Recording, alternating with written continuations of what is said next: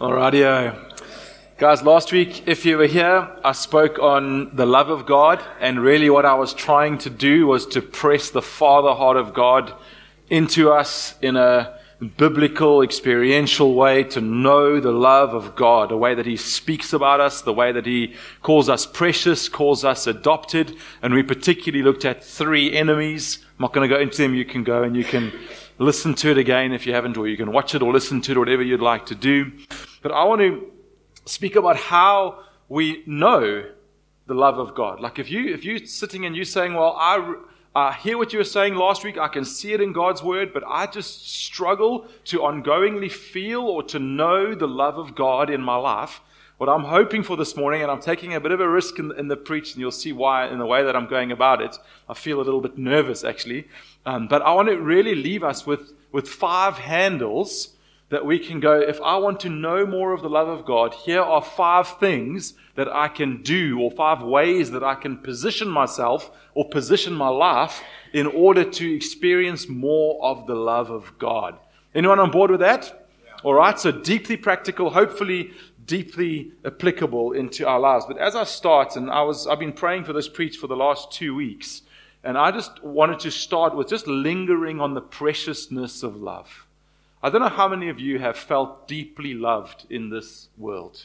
I have a wonderful wife who loves me way more than I ought to be loved. And one of the most precious things is when someone gets to know you, really know you, and still loves you. That's a phenomenal thing. When they know you and they see that moment, and not just like when you're dating that moment, but then they see it we married 17 years. They see it a lot of times. Moment of insecurity there, just double checking 2005. And they see those things a lot of times, and yet they still love you. It's a very precious thing. Very precious. It's one of the things that I would hold up without doubt as the most precious in my life, far beyond any physical car, house, anything. Someone delights in you, someone affirms you, someone cares for you, surprises you. Consider not just the preciousness of love, but the precious effects of love on our lives. I remember this when I was early married. I think we just had Esther, perhaps. I think we were about 2 years married or so. And I remember starting businesses and feeling like that month end just came so quickly, and you had a huge amount of staff to pay, and you're under a huge amount of pressure. And sometimes it just feels like the world is caving in, right? It's just completely overwhelming. And I remember one day just realizing that if I felt like Kate loved me and I loved her and I was good there, everything else just kind of dissipated. Like not that I didn't care about anyone else, but I didn't really care that much about the other things that were going on in my life, because I felt like there was this center where I was loved, where I was known. And so the effects of love on our life, you can see this especially in children, because children haven't had filters. They don't have filters. They haven't learned how to hide their emotions that well yet. So you can see when a child is loved or not loved, you can see how quickly this thing comes out. It's very obvious the way that their world is okay when they feel secured and they feel loved and there's a joyfulness, and their world is not okay when they don't feel those things, or they didn't get the sweet that they want, or anything else that the filters still haven't come up with yet, right? But we were made for love, like fish were made for water. God designed us. This is God's design. He made us for love. Now, earthly love is important, and I've been just speaking about the preciousness of love, but how much more so than the love of God?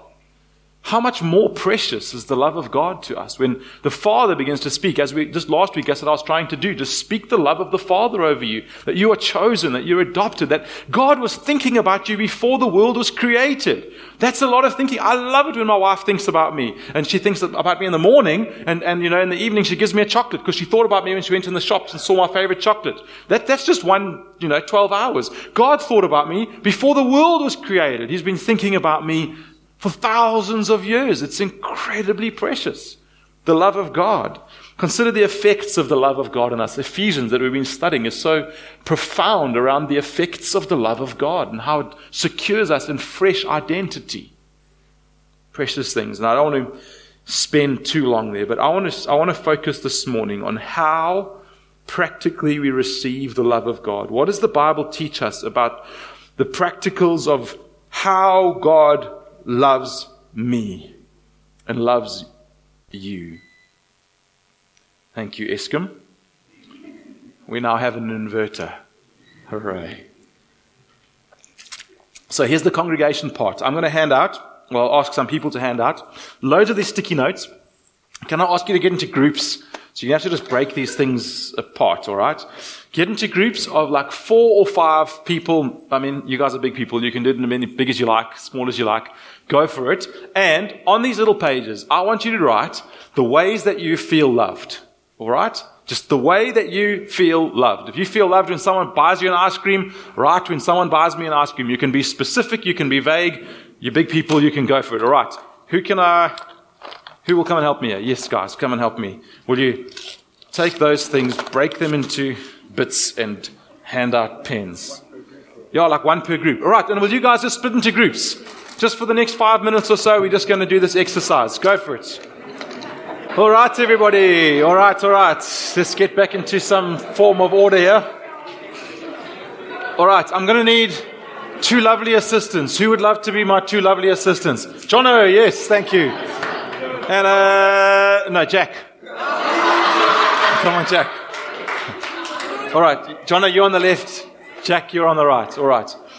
Let me tell you what we're doing here. Okay, when we were first married, just on our wedding day, actually, 3 older couples for our wedding gift gave us the 5 love languages. Anyone ever read that book?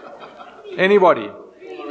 Few. All the rage back then. But you know what really struck me is that each of these, it was all older couples that gave it to us, and each of them communicated in some way or another how hard they had found it to love one another, and how this book had opened up like a world for them of understanding. And actually it was with like compassion that they were giving us these books. They were so thoughtfully trying to spare us the hurt of their experience of someone trying to love someone with so much and really not knowing how to love them very well. And the other person thinking like, why don't you love me like this? Why do you always try and love me like that? Why don't you love me like this? Okay, so for those of you who are not familiar with the 5 love languages, will you put them up for us, Christian? Over there. And so physical touch is that when we feel loved, and when we're intimate, when we're close, when someone hugs us, when someone shakes our hand, whatever it can be. Gifts, I mean, who doesn't love gifts? But this is not just about enjoying getting a gift. This is about feeling deeply loved when you receive a gift. Quality time, I mean, that one speaks for itself. I feel loved when we sit down and we have coffee and we stare into each other's eyes or whatever it may be, and we spend an hour together. There's no cell phones. There's no one distracting us. It's just you and me. That's quality time. Words of affirmation. You guys just look wonderful today. You are just my favorite congregation in the whole world. Some of you are just feeling like so loved right now. You know, that's me. Words of affirmation. And acts of service, doing things for one another, all right? So now I'll tell you a little story about that just now. But I'm pretty certain that there might be 1 or 2 like wild harebrained ideas out there on your pages, but pretty much all of them will fit somewhere in those 5 categories, all right? So that's what my lovely assistants are for. So if you guys can just shout out what you've got, so anyone or anywhere, and if someone else has said something similar, just don't shout your one out, all right?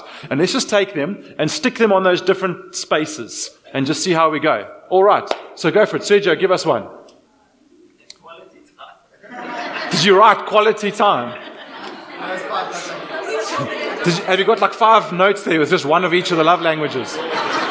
Okay, somebody else from this side, give us one. Go on, Beth, give us one. What do you have? All of the hugs. Okay, lots of hugs. Physical touch. What else do we have? But give me your actual example, like affection. When someone is affectionate, physical affection. Okay, so you like a hug. Okay, everyone in that group likes hugs. They just hugged it out. All right, I have one here from, is this yours, Wesley? Breakfast in bed. Make an effort to see me when my brothers hug me when they don't want to. How could you not want to hug Wesley, guys? So there's physical touch there, there's quality time there, there's acts of service there. Breakfast or bed. Stick it somewhere. Any others? Just Keep them coming. She said we like it when people are nice. You like it when people are nice. What's that? Words of affirmation. I'm guessing words of affirmation, kind and gentle words. Yes, Pierre? We like it when they buy us coffee. Gifts. Or acts of service, it depends. But so, that one, you want to grab one there, acts of service. What else have we got? They tell me they love me. You love my hugs. What, Vim? Say it again. They tell me they love me. When they tell you that they love you. Okay, so that's words of affirmation. Yes, go for it. Active listening.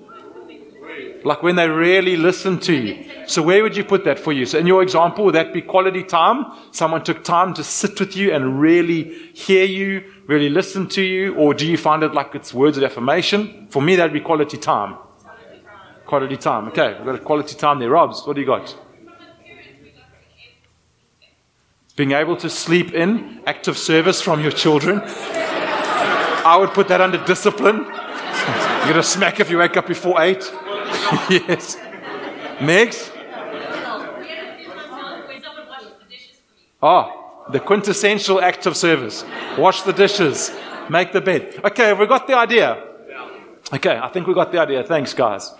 You can actually pull those back off. Otherwise, we're not going to be able to see our scriptures. But you know, you guys did so well. I'm so grateful for you. Thank you for serving us. Give me a hug. There we go. Oh, there we go. All of them rolled into one.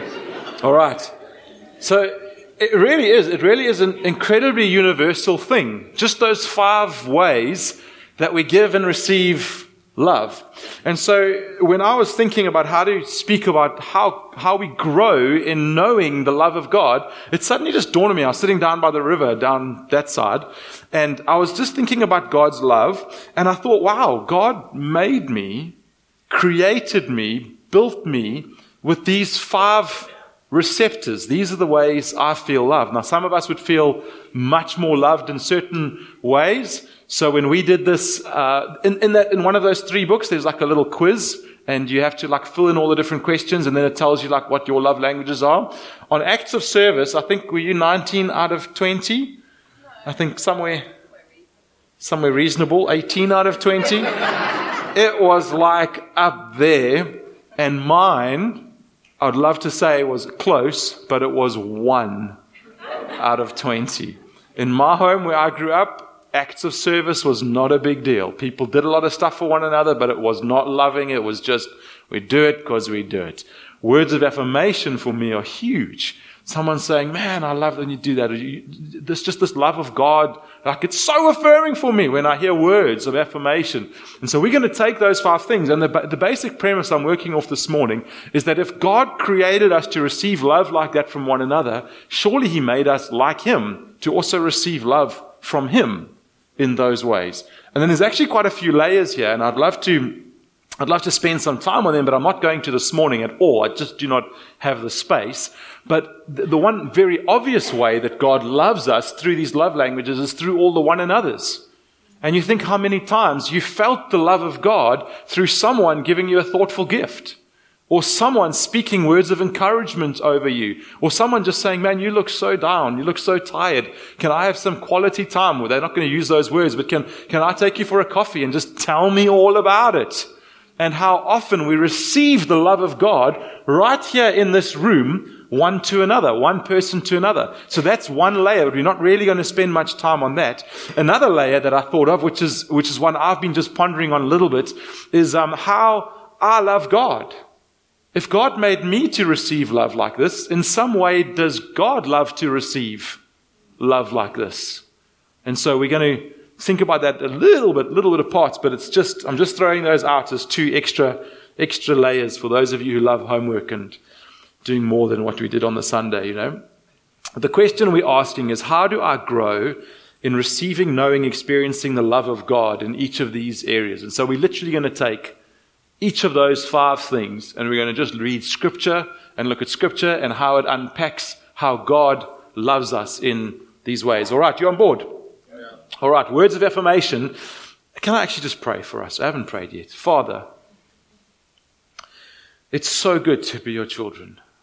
It's so good to be before you. Thank you for leaving us an incredible record of your love through the Word of God. Thank you that as we turn to your Word week after week, Father, that you're speaking, you literally speak words. It's this living Word that speaks over us. Father, we want to know you more.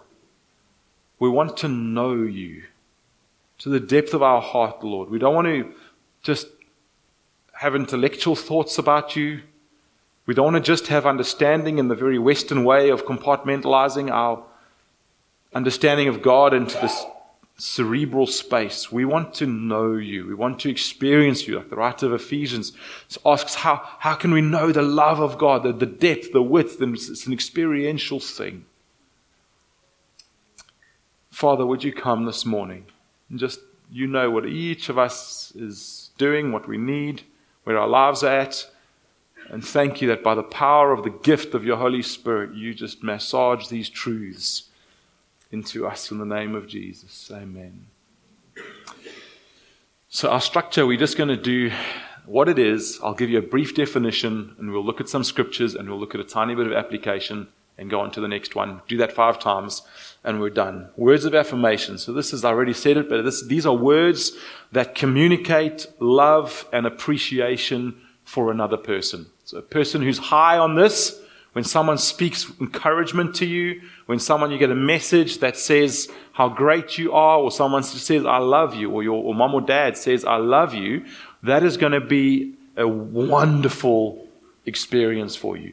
Conversely, when you don't receive those things, it can be very damaging for you. When you grow up in a home that is not very loving or affirming in their words, and instead is cutting or harsh, it can feel like it cuts that tree right down, like in your heart, that little tree as it's busy growing. Now, in a very real way, all of Scripture in some way is words of affirmation.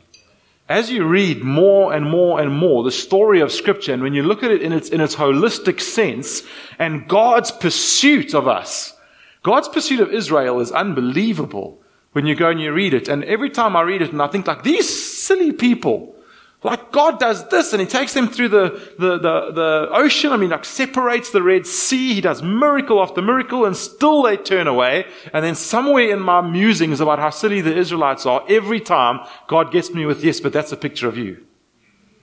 I go, oh yes, wow, and you rescued me. So there's words of affirmations in the big story of Scripture of how God pursues us and loves us and has chosen us and cares for us. But I want to read some more explicit texts because I think it just makes it so personal. One of the quintessential and most beautiful texts must be Psalm 139. It has to be. I'll read some of it for you. For you created my inmost being. You knit me together in my mother's womb. I praise you because I am fearfully and wonderfully made. Will you say that with me? I am fearfully and wonderfully made. I think that was really hard for some people to say. Fearfully, wonderfully made. Your works, talking about how you made me, are wonderful. Have you ever looked at yourself and said in the mirror and just said, you're wonderful? This is self-assurance, yeah. But this is what God's word says over us. I know that full well. My frame was not hidden from you when I was made in the secret place. When I was woven together in the depths of the earth, you saw my unformed body. All the days ordained for me were written in your book before one of them came to be. So affirming. You're not here on some purposeless journey. Before I was even born, before I was being formed, God is plotting out a plan. He knew that I would be standing here preaching this morning, that you would be sitting here in Stellenbosch on this, the 18th of September? September, Bates. Yes, bro. Get behind me, Satan. Before one of them came to be. How precious are your thoughts, God? How vast is the sum of them? Were I to count them, they would outnumber the grains of sand. God, your thoughts for me, for just one individual out of, how many, what are we now, 7 billion? If I just took your thoughts for me, they would be more than this. We don't think like this. I don't think like this. I remember a moment, sorry to keep on using you, my girl. I don't like to use my kids too much. But I remember a moment when I was holding Esther when she was about, 3 or 4 months old. And I remember being in this room, and we're in Somerset West, and I'm not a dancer at all. I'm a terrible, terrible dancer. But I just felt almost like ballet, I'm honest. Just like I was just dancing with this girl. And and that scripture from Zephaniah was what was running in my head, where he says he delights over you, he sings over you. And in that moment, I remember God saying to me, your dad did this. And it just stopped me in my tracks. I was the fourth child, but I was the first son. But my family are not words of affirmation people. Didn't feel this sense of love. And in that moment where God spoke that to me, it was so precious. I just remember weeping and weeping as I realized that my mom and dad had longed for a son and had longed for me, and that somewhere in the translation maybe that got lost, or even just in my own mind. As the devil, we mustn't forget, is a serious deceiver. And even as our parents are trying their best to love us, he comes and sows doubt and deception to the degree where some of the things I think about my parents are probably just lies. It's the honest truth. While I was in sabbatical, I was away at a retreat, and there was a lady, I'd never met her, and she had a very interesting name. Her name was Siri, which is like Siri, like on Apple, right? She's a Norwegian lady. And I saw her. We were in a meeting together, and I felt God remind me of that word. And I'm saying this just like Bates was saying earlier, not blow my horn. I'm just trying to tell you how God speaks so specifically into people's lives. And I felt that this word was for her. So I went to her and I said, I don't know you, I don't know your history, but I just have a sense of a father delighting over you, and told her the story of a little child being held and danced with, like joyfully danced with. And she just began to weep. And she said to me, my mom wanted to abort me. She was wanting, and my dad had to fight her to keep me. And that word from God, of just God delight, the Father, it was just the Father holding this girl and delighting in this girl. Even as Bates shared that word this morning, the Lord just dropped into my heart that maybe some in our room, some have that grief over a child lost was actually through abortion, was through a choice. And you need to know that the Father forgives you. When we repent of those things, the Father rushes in as if it never happened. He loves you. His forgiveness is total. It's complete. I want to speak that over us this morning. Isaiah 43, we're speaking about words of affirmation. Do not fear, for I have redeemed you. I have summoned you by name. You are mine. Paul, called your name. You think your parents gave it to you. God gave it to you. Your name. I read this one last week, 1 John 3. John is the beloved disciple, and he writes so beautifully about love. The verse Bates read earlier was 1 John 2, I think. You read in the worship. In prayer. See what great love. Is so enthusiastic. See what great love the Father has lavished on us, that we should be called children of God. And that is what we are. 1 Peter 2, but you are a chosen people, a royal priesthood, a holy nation, God's special possession. And my words of affirmation is just going like off the charts when I read the stuff, that you may declare the praises of him who called you out of darkness into his wonderful light. Once you were not a people, but now you are the people of God. Once you had not received mercy, but now you have received mercy. And honestly, I didn't know where to stop this point, because all of these ones, all 5 of them, there is just scripture verse after scripture verse after scripture verse. This is not isolated little incidents here. There are hundreds of them which just speak this affirmation of the love of God. Now, come back to our question. We're very practically trying to ask, how do we know? How do we experience the love of God? Friends, how you grow in this, how you grow in understanding the love of the Father, is that you read your Bible again and again and again. And as you read it, you ask God to speak His word over you rather than the words that the world and everybody else and your family and even the people who love you in their own brokenness speak words of hurt and pain and disappointment over our lives. And so when I don't feel like a son, I go back to God's word and I say, God, I don't pretend that I do. I go to God and I say, I don't feel like this. Remind me that I'm your son. Remind me that your love is unceasing, because it feels like it's stopped. It feels like it's stopped, and I need to be reminded that it's unceasing. Or you're going through a tragedy or a personal crisis or a health crisis, and you go, God, are you faithful? This is the reality of our Christian walk. Let's not pretend. And we come and say, God, I don't feel like you're faithful. I feel let down by XXX, whatever it is. Remind me that you are faithful. And God's words of affirmation speak over us again and again and again. Gerard, there's a beautiful gift in you for this words of affirmation. I've felt it in my own life. I've seen it when I've come to your medical practice. And I want to just blow more and more wind. Guys, you don't need to be up here preaching to be a powerful minister of God's word. Gerard preaches, Dr. Gerard, I should call you here, preaches in his surgery, week after week after week. Words of affirmation to young men and women, students coming into that place, broken. They come in because they got a cold or they got flu, but really they come in because God says, you need to go there.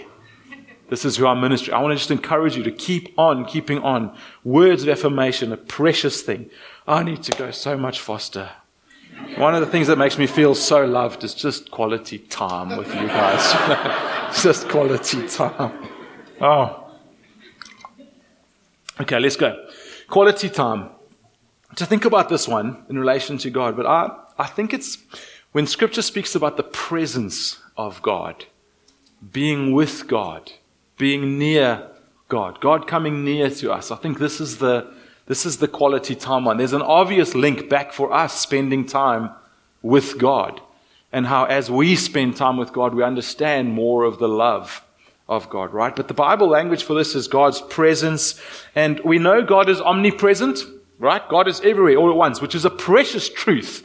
That if you're in a slave ship, or if you're in a church, that the presence of God is with you in both of those places. That's a precious truth. But I think this is something a little bit different. We see throughout Scripture examples of where God comes not just in an omnipresent way, but comes nearer, comes closer for time with His people. You think about Egypt and the Israelites leaving this nation. They've 400 years they've been in slavery. They have no judicial system. They have no way of knowing how to govern themselves. They have no one who knows how to lead them. And God comes and they're terrified. Of course, they've got the USA Army, effectively. They've got the strongest army in the world. Don't know if China's overtaken them yet.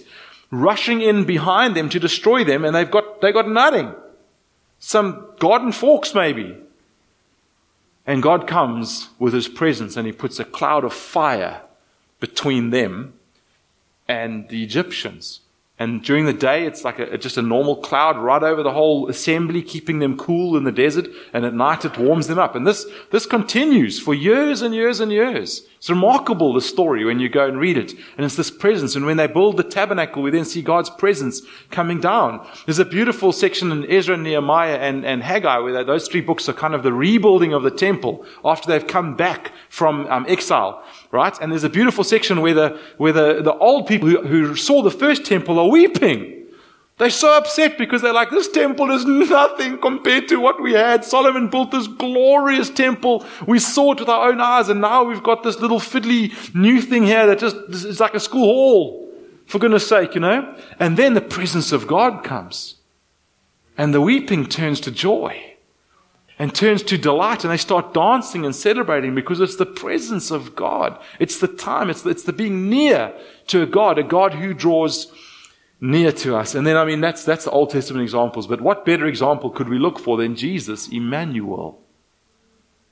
God, who is always there, but who suddenly comes very near.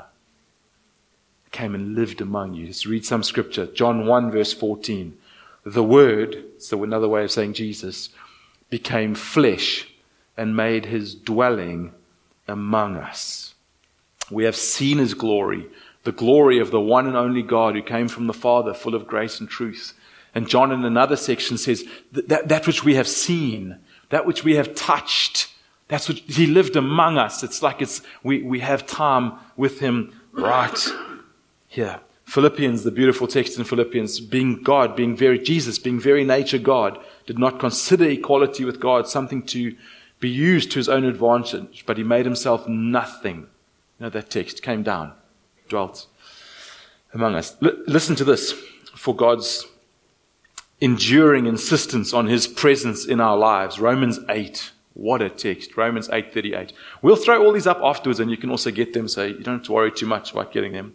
I'd really love, as I'm just reading it, to wash over us. Just let some of these truths just wash over you. This is what Romans says. For I am convinced. Say convinced. I'm certain. I'm secure. I'm sure. I'm confident that neither, and now he goes after some big ticket items. These are not small things. Neither death nor life. Neither angels nor demons, neither the present nor the future, nor any power, neither height nor depth, nor anything else in all creation. Just in case you haven't got the grandeur of what he's talking about, nothing will be what? Able to separate us from the love of God that is in Christ Jesus our Lord. Friends, do we live like this? Wherever we go. Psalm 139 again is a beautiful psalm to actually look at this through. But where can I go from your spirit, David says? Where can I flee from your presence? If I go up to the heavens, you are there. If I make my bed in the depths, you are there. Deuteronomy 31. The Lord himself goes before you and will be with you. He will never leave you nor forsake you. Do not be afraid. Do not be discouraged. I remember a number of years ago going through a very difficult period of my life relationally with some friends. And I remember a realization during that time. I felt so misunderstood. I felt so misrepresented. It was just a very emotional time. I felt quite depressed, to be honest. And I remember in that moment realizing with great clarity that there was only one relationship in the entire world where I would never be misunderstood, where my motives would never be questioned. And it wasn't my marriage relationship. It was my time with Jesus.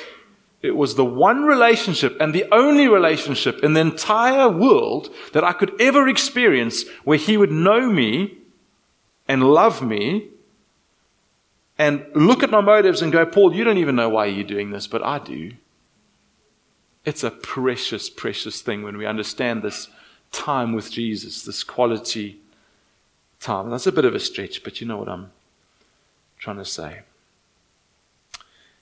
How do we know this love of God? Just end off practically. We spend time with him. We learn to be in his presence.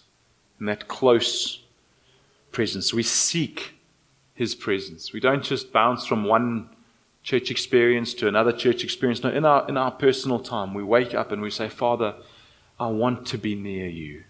I want to be with you. Help me to draw near to you. Friends, we meditate. We fill our minds with the thoughts of God. We worship. Sing your heart out. Find a playlist. Whatever it is, we worship. We linger. We take time. We will not know the presence of God if it's just our 5 minutes to work and back each day, and that's the quota that God gets. We will not know this nearness of the presence of God. Let's speak about acts of service. Are you following me here? Is this making sense? Is it helpful? Okay, really trying to just answer that question. How do you grow in knowing the love of God? The third way that you can is acts of service. This is a little definition here, showing your love by your actions, small or big. Okay, showing your love by your actions, small or big. I'll never forget being in Pietermaritzburg, where I studied, and going to a prayer meeting. It was a citywide prayer meeting. Lots of churches came together. There was a band that was not our band that was doing the worship. And it was this wonderful karaoke moment. Do you remember the Ronan Keating song? It's amazing. Come on, sing with me. How you can speak right to my heart. Come on, Nath. Right? So that song was like the big rage at the time. It's like going out all over the airwaves. Anyway, this guy leading the worship starts singing that song. And I'm like, where are you going with this, buddy? And this is where he went. It's amazing how you can speak right to my heart, ... Jesus, without saying a word. And he just carried on, right? But then the best part came in the chorus when it was, you said it best when you just died for us all. True story. And I just stood in worship and laughed. And laughed some more. And it was not the Holy Spirit kind of laughter. But these acts of service, I mean, that just felt so trivial to me as we sang, just died for us. And it it's precious. What more could God have done? Matthew 20 says it like this. This is actually Jesus talking about himself. Just as the Son of Man did not come to be served, but to serve and to give his life as a ransom for many. We know this. This is the triangle inverted. It's not the people who serve Jesus, the elders at the top. We should be at the bottom. It should be service. Christian leadership is service. And the corporate world is actually catching on to this. I love hearing how the corporate world is now starting to talk about servant leadership. But this is this is the essence of the gospel. This is 1 John 3. This is how, verse 16. This is how we know what love is. You say, what is love? This is how you know what love is. Jesus Christ laid down his life for us, and we ought to lay our lives down for our brothers and sisters. As a parent of lots of little children, one of your jobs is to try and teach them acts of service. Okay, those called chores. Right? Dishwasher, do your bed, clean your room. And it's been really startling for me, because in my memory I was doing that at 4 years old. I really wasn't. But it's startling for me how long this journey takes. And how often you go, like, I read stuff about like how pliable the child's brain is and like how much they learn in that phase of life. And I'm like, no, they don't. It's garbage. And you've got to tell them again and again and again. And this is our role. The parents, we teach our children acts of service. And when I read this verse, this 1 John 3:16, I just thought, how beautiful. This is Jesus going, this is how you do it. I'll show you. I'll teach you. I'll teach you how to love. And that's how we then love. We learn our acts of service from the greatest act of service that ever was. So we ask the question, how do we know the love of God? How do you grow? You want to practically grow in knowing the love of God. Well, we receive God's love through the way he served the world, and then we respond. We look at Jesus and we go, that's how you served us. That's how you served the world. And so I want to serve. And it's amazing how often our understanding of the love of God grows tremendously as we serve others. Has anyone else experienced that? As you do, and guys, you know this church, we are not a doing gospel. We are not a do for your salvation. We don't even have to go there today, all right? We know that. But there's something very precious as we begin to obey and actually do, because God's word does call us not just to respond to Christ for ourselves, but then to begin to outwork that to those around us. And we feel the pleasure and the love of God as we learn to obey him.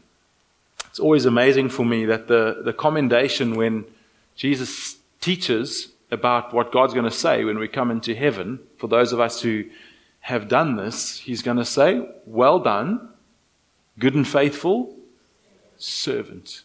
Enter into your rest, because you've worked hard. Now you can rest. You know, there's this dynamic that's inescapable when we look at God's word. All right, physical touch. Number 4. Little definition. Physical touch is feeling loved by physical touch and intimacy.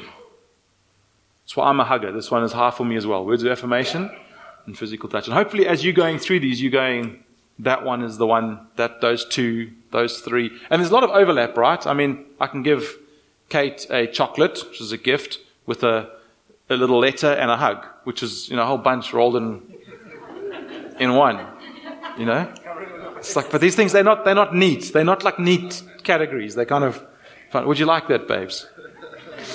feeling loved by physical touch and intimacy. So James 4 verse 8 says, come near to God and He will come near to you. I'm thinking here about those moments in my life where I've felt almost physically loved by God. I had one this week, actually, where the advanced conference was this week. It was the best conference I've been to. It was incredible. It was in Cape Town. Next year, first week in August, is the advanced conference. I really encourage you to book that first week and come. It's just 3 days.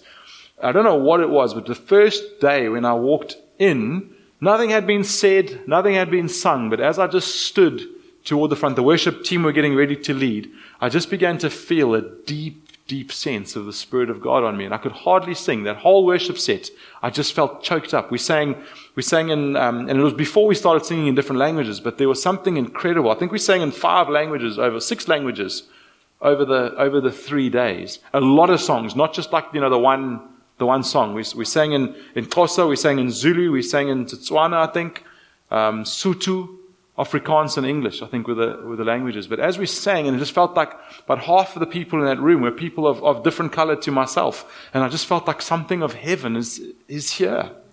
It feels like something of that great throne moment is here. This is more what it's meant to be like than our largely white Stellenbosch. And it was precious. And there's those moments where we just feel like the presence of God is like physically touching us, like it's close.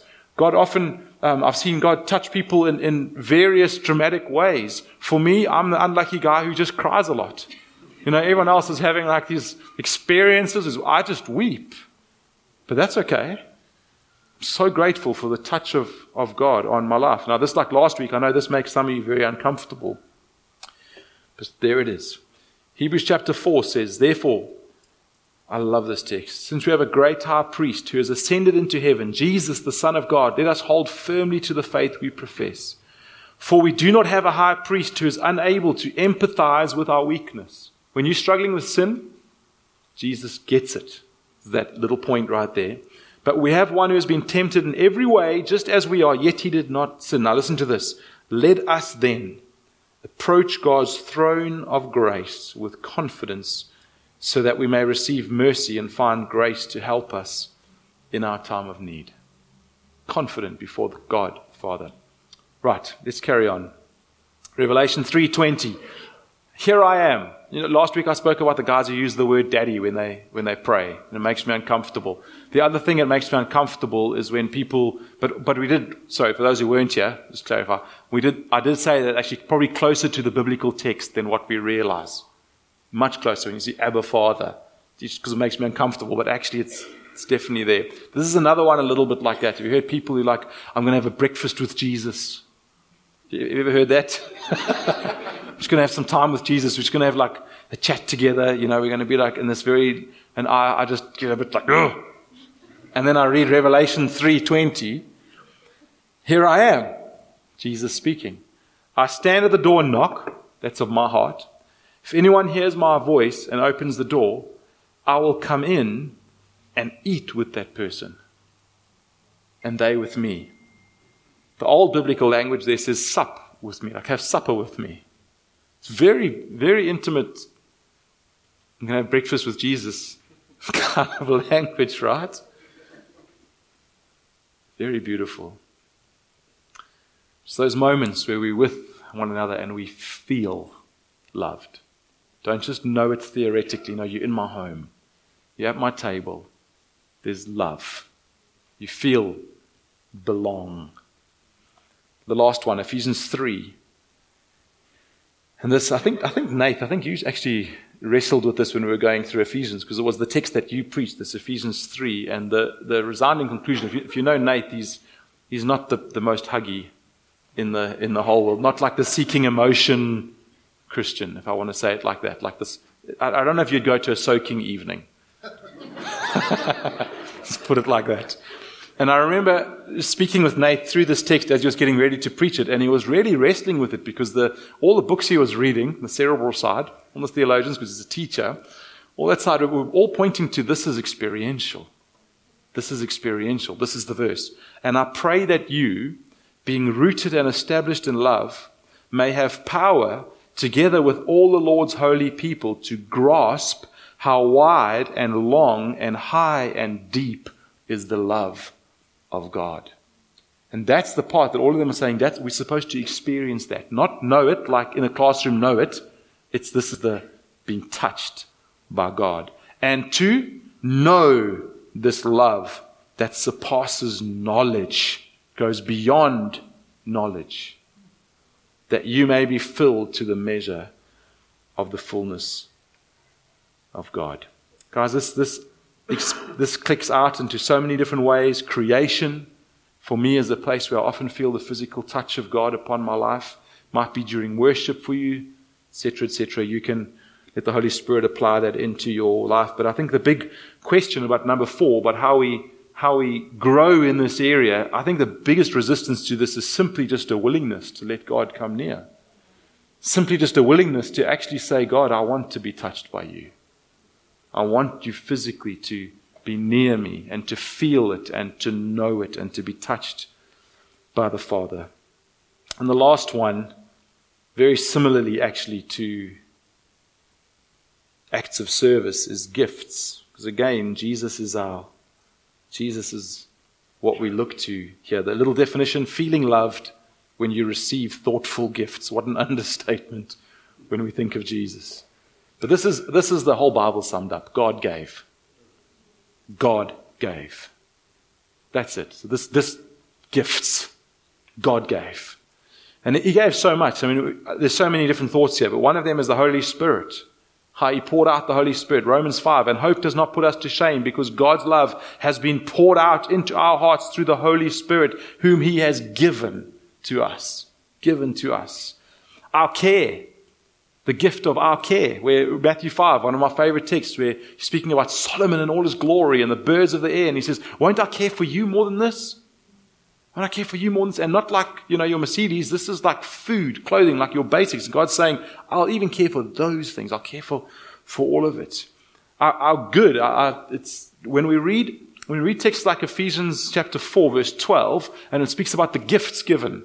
And we get all hung up on who's the gift of prophecy, who's the gift of apostleship, or is that still relevant today, all of those things. The biggest lesson I take out of that text is that God loves us so much that He gave us gifts so that we would be strong, so that the church could grow up. That's the point of Ephesians 12. It's not about arguing about which gift and how it plays out. It's actually that they may be mature, that they may be strong is the gift. There's something similar I saw the other day. I've just been in Corinthians about 5 months ago or so. I was going through Corinthians in my personal devotions.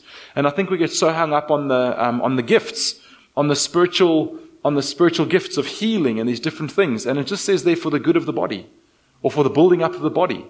It just made me realize again, wow, we get so hung up on how this gift operates and who's got it and whatnot. And actually, it's just right there in Corinthians, it just says, this is for the good of the body. It's supposed to be that Bates can go, I need something. Oh, and you have it. Awesome. And then obviously, let's finish here. Our salvation. Ephesians 2, verse 8 and 9. For it is by grace you have been saved through faith, and this not from yourselves. It is, this say it with me, gift of God. This is the greatest gift, not by works so that no one can boast. John 3:16, we know this so well. For God so loved the world that He gave His only Son. And one of the advanced preachers this week, the one guy said, what we're called to do is if we have 2, we give 1. If I have 2 jackets, I should look for someone who doesn't have 1 and give him 1 jacket. He says that's what God calls us to do, but what God did is He didn't have 2. He had 1 son. And He gave the 1 son away. It's a precious way to frame that. How do we know the love of God in this 5th area? Gifts is not really my thing. I don't feel very loved. I love gifts, but it's not the area that I feel personally very deeply loved if someone gives me even a thoughtful gift. But this one has been one of the most precious ways that God has shown me His love. So I meditate on Jesus. I'm convinced that the deepest and most lasting truth of the love of God across the board will not come from a profound momentary experience. I'm convinced that it's not a worship moment, and God does speak powerfully in those moments. But I think that the enduring echo of the love of God over us, a long and enduring looking at the cross of Jesus Christ, is what births that in our heart. How that displays God's love. We gaze on the cross, not just once or twice, but over and over and over and over again, enduringly looking at the cross, slowly, meditatively, until the experience of the love of God gradually begins to take over our lives, my life. And looking back, I'm looking back already on 34 years of knowing Jesus. And as we look back over these years, you see this cross of Jesus beginning to bleed into all the cracks of our lives as we start to love in a way like Jesus loves, and we start to mature in a way like Jesus matured, because we've been looking at the cross again and again and again, looking at this greatest of all gifts. One last thought. Don't scorn the gifts. Don't scorn the words of affirmation. Don't scorn physical touch. I've noticed that just because we don't feel certain things in certain ways, sometimes we then go, oh, that's not really very relevant, or that's not very helpful in the body of Christ. Man, there's a variety. We're a tree, and each one of us is a leaf. That's a very different thing that God's made. And for someone, don't scorn God's physical touch and the presence of God. For you, it might not be a very important thing. For someone else, it might be the very lifeblood of God that connects them to knowing the love of the Father. Don't scorn the person who's cerebral and who wants to read their Bible for 15 hours every day. That God might be doing something so profound, speaking words of affirmation over that person. And I just want to encourage us to have grace one to another, as these things are different in diversity and strength in us. Amen? Amen? 5 easy ways for you to press into the love of God. Sorry, I know I was a little bit long.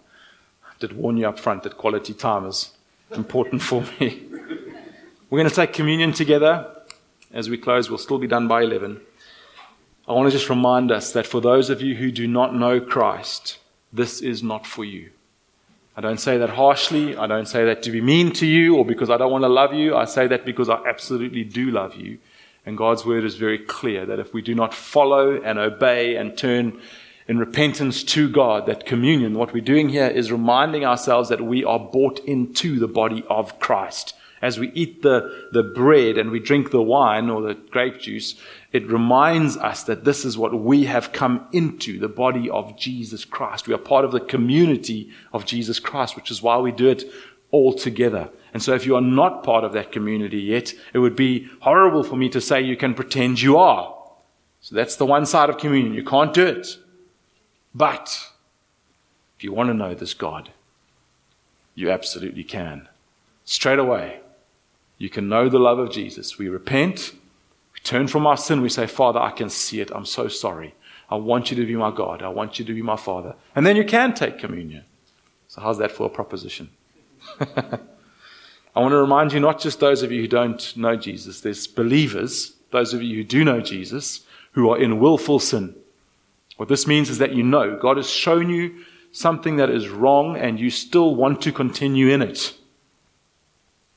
Communion is not for you right now. Part of being excluded from it is a grace to you that you're reminded that actually this is important and I want to ask God to give me grace to actually want to deal with this thing in my life. I'm not talking about oopsies here. I'm not talking about mistakes. I'm talking about a willful continuation in disobedience. Communion is not for you. And lastly, the last one is that if you have something in your heart against a brother or a sister, and this morning, God brings it to mind before we take communion. Just refrain from taking communion. If you've got an anger or an offense, and again, this is if you don't really want to sort it out. You don't feel that you're in a place that you can sort this thing out. If you've tried and it's not from your side, be free. Have communion. But if there's something that you know you need to go and deal with, either don't take communion or commit in your heart, and preferably even to a friend, and say, God's shown me I need to deal with this thing with this person. I'm committing to doing it, and then be free to take communion. All right? We don't do this often where we just speak about who doesn't take communion, but I think it's just important to sometimes just pause, remember the seriousness of what it is as we eat the body of Jesus and drink his blood. Father, thank you for this community. Thank you for the work you're doing. Thank you for the love you pour out. Thank you for the one another's that we're walking with, the way that you show us love through one another. But thank you mostly for the way that you show us your love in Jesus. How you show us your love through your word. How you show it to us with your presence coming near us. All of these things that we're speaking about this morning, Lord Jesus. And as we come to the communion table this morning, Lord, would you minister to us? Let it not just be another little humdrum thing that we do, a little habit that we go through. But Father, would you speak into our hearts the truth of the gospel again and again as we eat and drink it, as we trying more and more to be like Jesus. Every time we eat some more of Jesus, make us more like Jesus. Pray these things in your name, Lord Jesus. Amen. If you want to have communion but you don't know Jesus, find a friend. Pray with them. Ask them to lead you to Jesus and then have joyful communion. Come on, let's go.